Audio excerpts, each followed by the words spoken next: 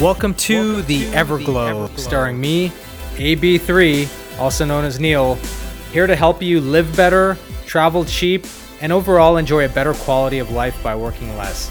Now, I've traveled the world, I've interviewed people, I've delved deep down inside of caves, and you name it, looking for answers to make me happier.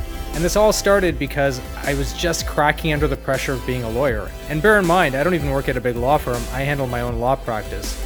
But the energy of people was just pushing me to the brink. And so that's why I started the show.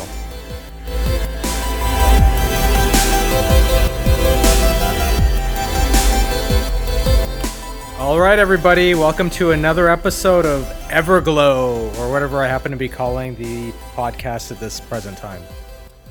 All right, so since you last talked to me, I had resolved to quit practicing law. Probably a lot of you thought I would cool down and change my mind. Well, I haven't, because it's been too many times that I get all worked up, I want to quit, I cool down, then I keep going forward. So this time I'm going to meet myself somewhere in the middle, and that is I am definitely toning everything down with the practice, kind of in wind down mode. I'm going to keep taking cases, but I'm going to be saying no to anybody and anything that seems remotely stressful, even if it smells like it and I don't know yet. But more importantly, I want to get on to something related to that topic, which I'm going to call spring cleaning. It's actually November right now in LA, so technically it's not spring, but who really gives a crap? Why not call it spring cleaning? Because you'll understand what the premise of this is in the first place.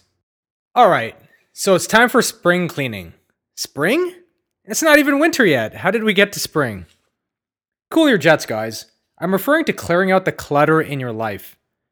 Believe every spring, even if you're in Southern California where we have one season all year, I think you should take a pause, look around you, and do some thorough cleaning. And I'm not just referring to wiping down your toilet bowl. When I say spring cleaning, I'm actually referring to removing all of the clutter from your life that you've accumulated.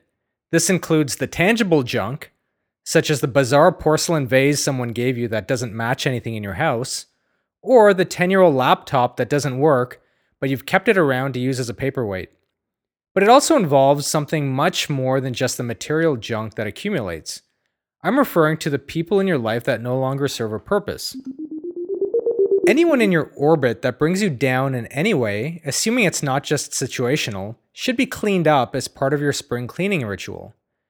While cleaning the junk in your house can help clear up space in your head, so can cleaning out certain friends, acquaintances, and people in your life as well. You may be wondering if I'm too quick to throw people out. First, let me say that I'm not referring to your friends that are going through a hard time and who need your support. After all, that's what friends are for, right? If I got kicked to the curb every time I needed some counseling from a friend, then I probably wouldn't have any friends left myself. I am referring to little nuggets of people who automatically conjure up bad memories for you and with whom you have no remaining positive relationship with. So how do we go about doing this? Well, let's start with social media. The first place to start the cleanup is with your social media accounts. I don't know what people are using these days, but the main one for me is Facebook. Although now Instagram, Snapchat, and Twitter are quite popular for keeping in touch. LinkedIn is another such service where you tend to see people pop up with whom you haven't spoken or interacted too much, if at all, in years. Thanks to the internet, it's almost impossible to ever delete any ex-girlfriend or boyfriend since the algorithms and tracking pixels seem to always keep reintroducing you to your exes as suggested friends, especially on LinkedIn. I remember there was a girl that left a lot of bad memories for me that I wanted to break up with, and I did break up with. And every 6 months, she'd be a suggested friend, and I'd have to see her face pop up on my screen. Not fun. Who uses LinkedIn anyway? That service just strikes me as more of a professional version of Facebook that few people actually use proactively. Anyway, my point is to start off with the little things. When I reviewed my first list of friends on Facebook, I had surprisingly accumulated a number of people that included people that had bullied me as a kid, or one guy that I had felt was quite racist and an overall dick in law school. There I was looking at a photo of Jamie Clark one of the kids who had pretty much forced me to change schools at the age of 7 due to his daily torments at recess. And yet, there he was on my Facebook friends list. And yes, every time either one of their feeds, I'm referring to their news feeds, would pop up in mine, or I'd see their names, it would stir negative emotions in me. Yeah, maybe I should just get over it. But given how some of these people never apologized for the things they had done, nor were they really part of my life, it didn't really make much sense to have to keep reliving their memories and have their reminders pop up. Solution? Delete! I remember one kid, Brian Sumella. He would hang out with me and my friends. At the time in middle school, he was the bigger kid in the class, tall, blonde, and he thought he was the shit. When you're a kid, you don't realize a lot of things. He wasn't super well liked, but we would all hang out daily, and he had his bad habit of flipping out over little things and wanting to fight people. He definitely had some anger issues as a kid. Anyway, one such time while we were playing football, he elbowed me right in the face and broke my nose. He acted like it wasn't his fault. To this day, my nose is still crooked, believe it or not. I think I have a deviated septum. Anyways, I thought, this prick, why is he on my Facebook friends list? Delete! This whole exercise is about clearing out the clutter. You can't move on from negative experiences and have a fresh mind if you're always seeing reminders of negative things that have impacted you. So that's one way to clean up your social media and part of the garbage that's floating around in space in your life.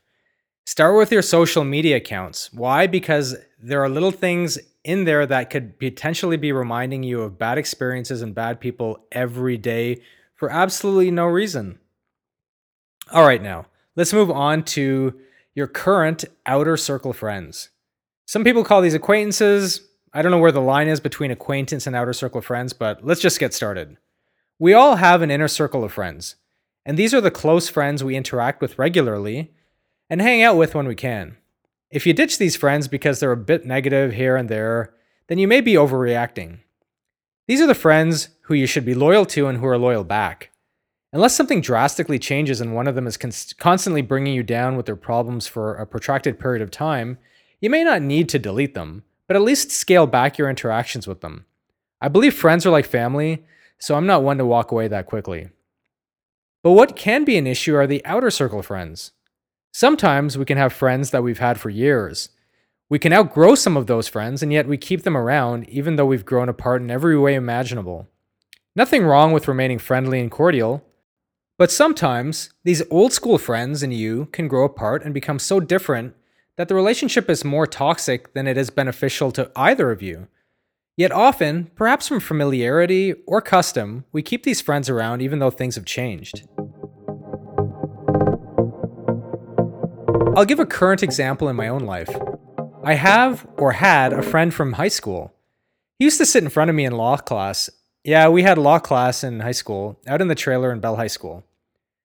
Unlike my other friends who I'd grown up with, this guy, we'll call him Jason. That's not his real name, by the way.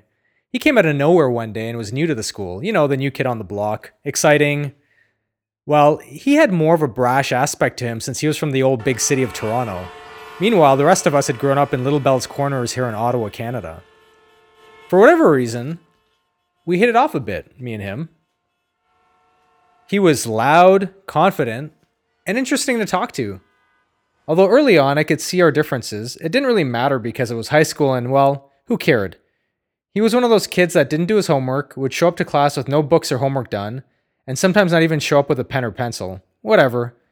Anyway, our differences continued, as he decided it would be a smart move to drop out of high school to sell Amway products. Yeah, you heard that correctly. If you're not familiar with Amway, it's a gigantic multi-level marketing company where you make money by signing up people underneath you to sell you and grow a pyramid of commission underneath you. Brilliant move. Of course, he decided to try to convince me to join as well, which of course I wouldn't. Regardless, we had fun together. I didn't hang out too much with him, but we did talk an awful lot, and he was always trying to sell me stuff. Always trying to figure out a way to make some profit from me or whoever else was around him. Ah, the naive me of younger days. One of my favorite memories was the time he told me he was coming to pick me up to go to the new casino they'd built on the Quebec side. I got ready, young high school kid, got all dressed up, excited to be in the big lights of some brand new casino. Well, I got all dressed up and I waited for 3 hours for Jason to come pick me up. Bear in mind, in Ottawa, he lived a whopping 15 minutes away from me at most. By car, of course. After 3 hours, he calls me from a payphone at the casino in Quebec, saying he was playing poker and he would be over to my place to pick me up in a half hour. Now, let me get this straight. The casino was about half an hour from both of us. So instead of coming to pick me up, he had selfishly driven all the way to the casino, gambled his heart away for 3 hours, and was only now telling me he was going to come back to get me. Yeah, sure. No apology, no remorse, or care in the world for leaving me waiting on my weekend for 3 hours. Let's just say I didn't hang out with him that day. As time went on, and I did undergrad, and eventually my MBA, his behavior became worse. We always kept in touch and I always invited him on things, including down to Mexico to visit me, as well as a Y2K trip to Miami. Every time, he would be a royal pain in the butt and pissed people off because he'd never have any money, was one of these guys that always wanted to borrow money from people, wanting cigarettes, who knows what. I didn't realize it at the time, but he definitely wanted everyone else's world to revolve around him. He expected everyone to wait for him and go and do the things he would want to do with no compromise. Despite everything and all of the BS he pulled on people, I kept him around, although at an arm's length. As I matured, I was less patient with his and other people's bullshit. Not too long ago, he talked about how he was dying and didn't have much time left to live. Sounds like a major life-altering thing, right? Well, think again. When I talked to him several months later and asked him how he was feeling and what was up with the whole dying thing, he had no idea what I was talking about. I think they call people like that pathological liars. Anyway, suffice it to say, on my latest trip to Canada in July, I didn't even bother trying to see him. I think he was a bit hurt by that, but on my last couple of trips, he never made an effort to see me, and once expected me to drive a different route from Montreal to Toronto just so I could divert my trip to see him. This may sound reasonable, save for the fact that I had already tried to see him when I was in Ottawa, and he had flaked on me. But my point is, I decided this would be my farewell tour.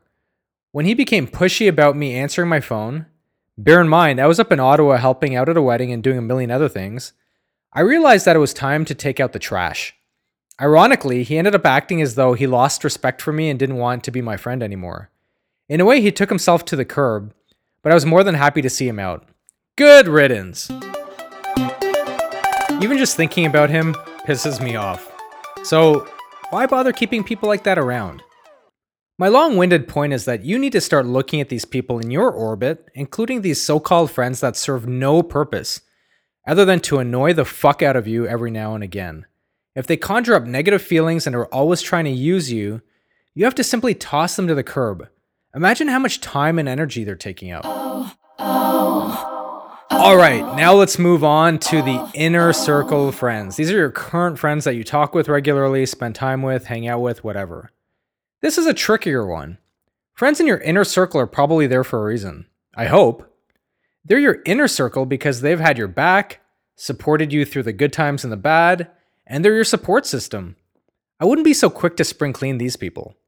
What I would do, though, is evaluate who is who. This means that you need to check on who is consistently becoming problematic. We all go through shit. That's called life. But that doesn't mean you have to sit around in the shit and suffer 24/7 from it. If you have an inner circle friend who has changed over time and is stuck in the same rut, year after year, complaining and draining you, I suggest perhaps putting some distance. Distancing yourself a bit to protect your own sanity can be a form of spring cleaning without making you a bad friend. Other friends can simply grow apart if things can happen that make them turn on you. They can attack you by gossiping about you negatively, being jealous of your success, or just pissed off in life in general. A good friend of mine recently got married, and some of her closest friends of almost 30 years ended up being very negative about her, the wedding, and even her groom.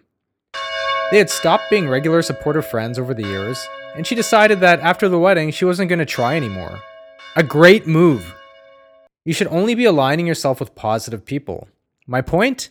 Delete inner circle friends as necessary as well, or at least put them at a distance so you don't get drained. In my own life, there was one guy from law school who was part of my inner circle, I guess you could say, after law school. There were a group of 4 of us that would always hang out, but he lived a little bit further away in Southern California. What was interesting though is he always wanted everybody to come see him, even though we all know the driving distances here in Southern California. He lived hours away. He would rarely, if ever, come up to see any of us, but he had this bizarre expectation that we should always come down to see him, as though we had nothing better to do. And if you didn't see him, he'd often lay the guilt trip on you. I never really liked that, and fortunately, I didn't really have to deal with that, although some of our other friends got guilt-tripped into seeing him all the time. What I did find out, though, is he started bad-mouthing me behind my back for literally no reason at all. Fortunately, my good friends just ditched him and stopped talking to him altogether because they didn't want to put up with his biased BS. But that's a good example of somebody you'd want to stay away from. I cut him off, and I've never talked to him since, and it's been about 5 or 6 years. No one misses him. Now on to the next part. Family. This is by far the trickiest one. It's hard to go deep into this one because the reality is you can't delete family so easily. There is an obligation that exists. However, there is an obligation that you owe to yourself to save yourself from harm. If family members are toxic, you can distance yourself from them as well. The big problem is that if you're younger and you live at home, your options are very limited. If you leave home, you're not going to live very well having to find a place to stay and fend for yourself while maybe you're still in high school. If you stay, the situation is as bad, if not worse, because you don't have peace of mind since you're under the same roof with whoever is terrorizing you. Basically, you're living inside a shit sandwich of options. Sorry, there is no magical rule. I do not suggest living on a park bench because you have a family member that's bipolar. But if you are in a situation where you can feasibly move out and rent a room somewhere, as difficult as that might be, it is probably worth it to save you from the pain and suffering. When you get more independent, you can distance yourself from your family members as need be. Either way, don't think because someone is your family it becomes an excuse for their bad behavior. Seriously, do what's good for you first. Just because someone is family doesn't excuse bad behavior, and you shouldn't have to either put up with it or suffer from it. There's no point in going down with someone else's ship, even if they are blood. Unless, of course, you're going to inherit a shitload of money, then you may want to grin and bear it. So, honestly, in closing, I think you should do a spring cleaning twice a year. Once in the spring and another time around fall. It means taking a step back and seeing what doesn't serve you anymore in your life. Do you ever realize how cluttered life can get? On the physical side of things, you have old t-shirts and shoes in your closet that you don't wear anymore. Books and magazines pile up. How much time do you spend looking for stuff every day because there's just so much junk lying around your house? Imagine how much time you could save if you kept your things you actually needed. Even trying to pick what to wear in the morning would be simplified because you wouldn't have to sift through so many drawers and closets full of old crap. These spaces, when emptied out, create a certain peace of mind. Watch. The same holds true for the people in your life. In fact, it's even more important to monitor the people in your life because, unlike a 20-year-old t-shirt with holes in it, a friend of 20 years with mental problems can poke holes in your life pretty damn quickly. When you think about the most stressful things you've been through in life, I'd be willing to bet much of them had to do with things other people did to you. So there it is, spring cleaning. Declutter your life so that you can open up space to attract amazing things, circumstances, and people. Like I always say, if you want your situation to change, then you change. And you can start to change by changing the things around you that you no longer want. Thank you for listening to our latest episode of Everglow. Check us out online at neilbartia.com, neilbartia.com, for more blog articles and latest episodes. Leave any comments and likes below, and we're happy to answer. Thank you for listening, and see you next time.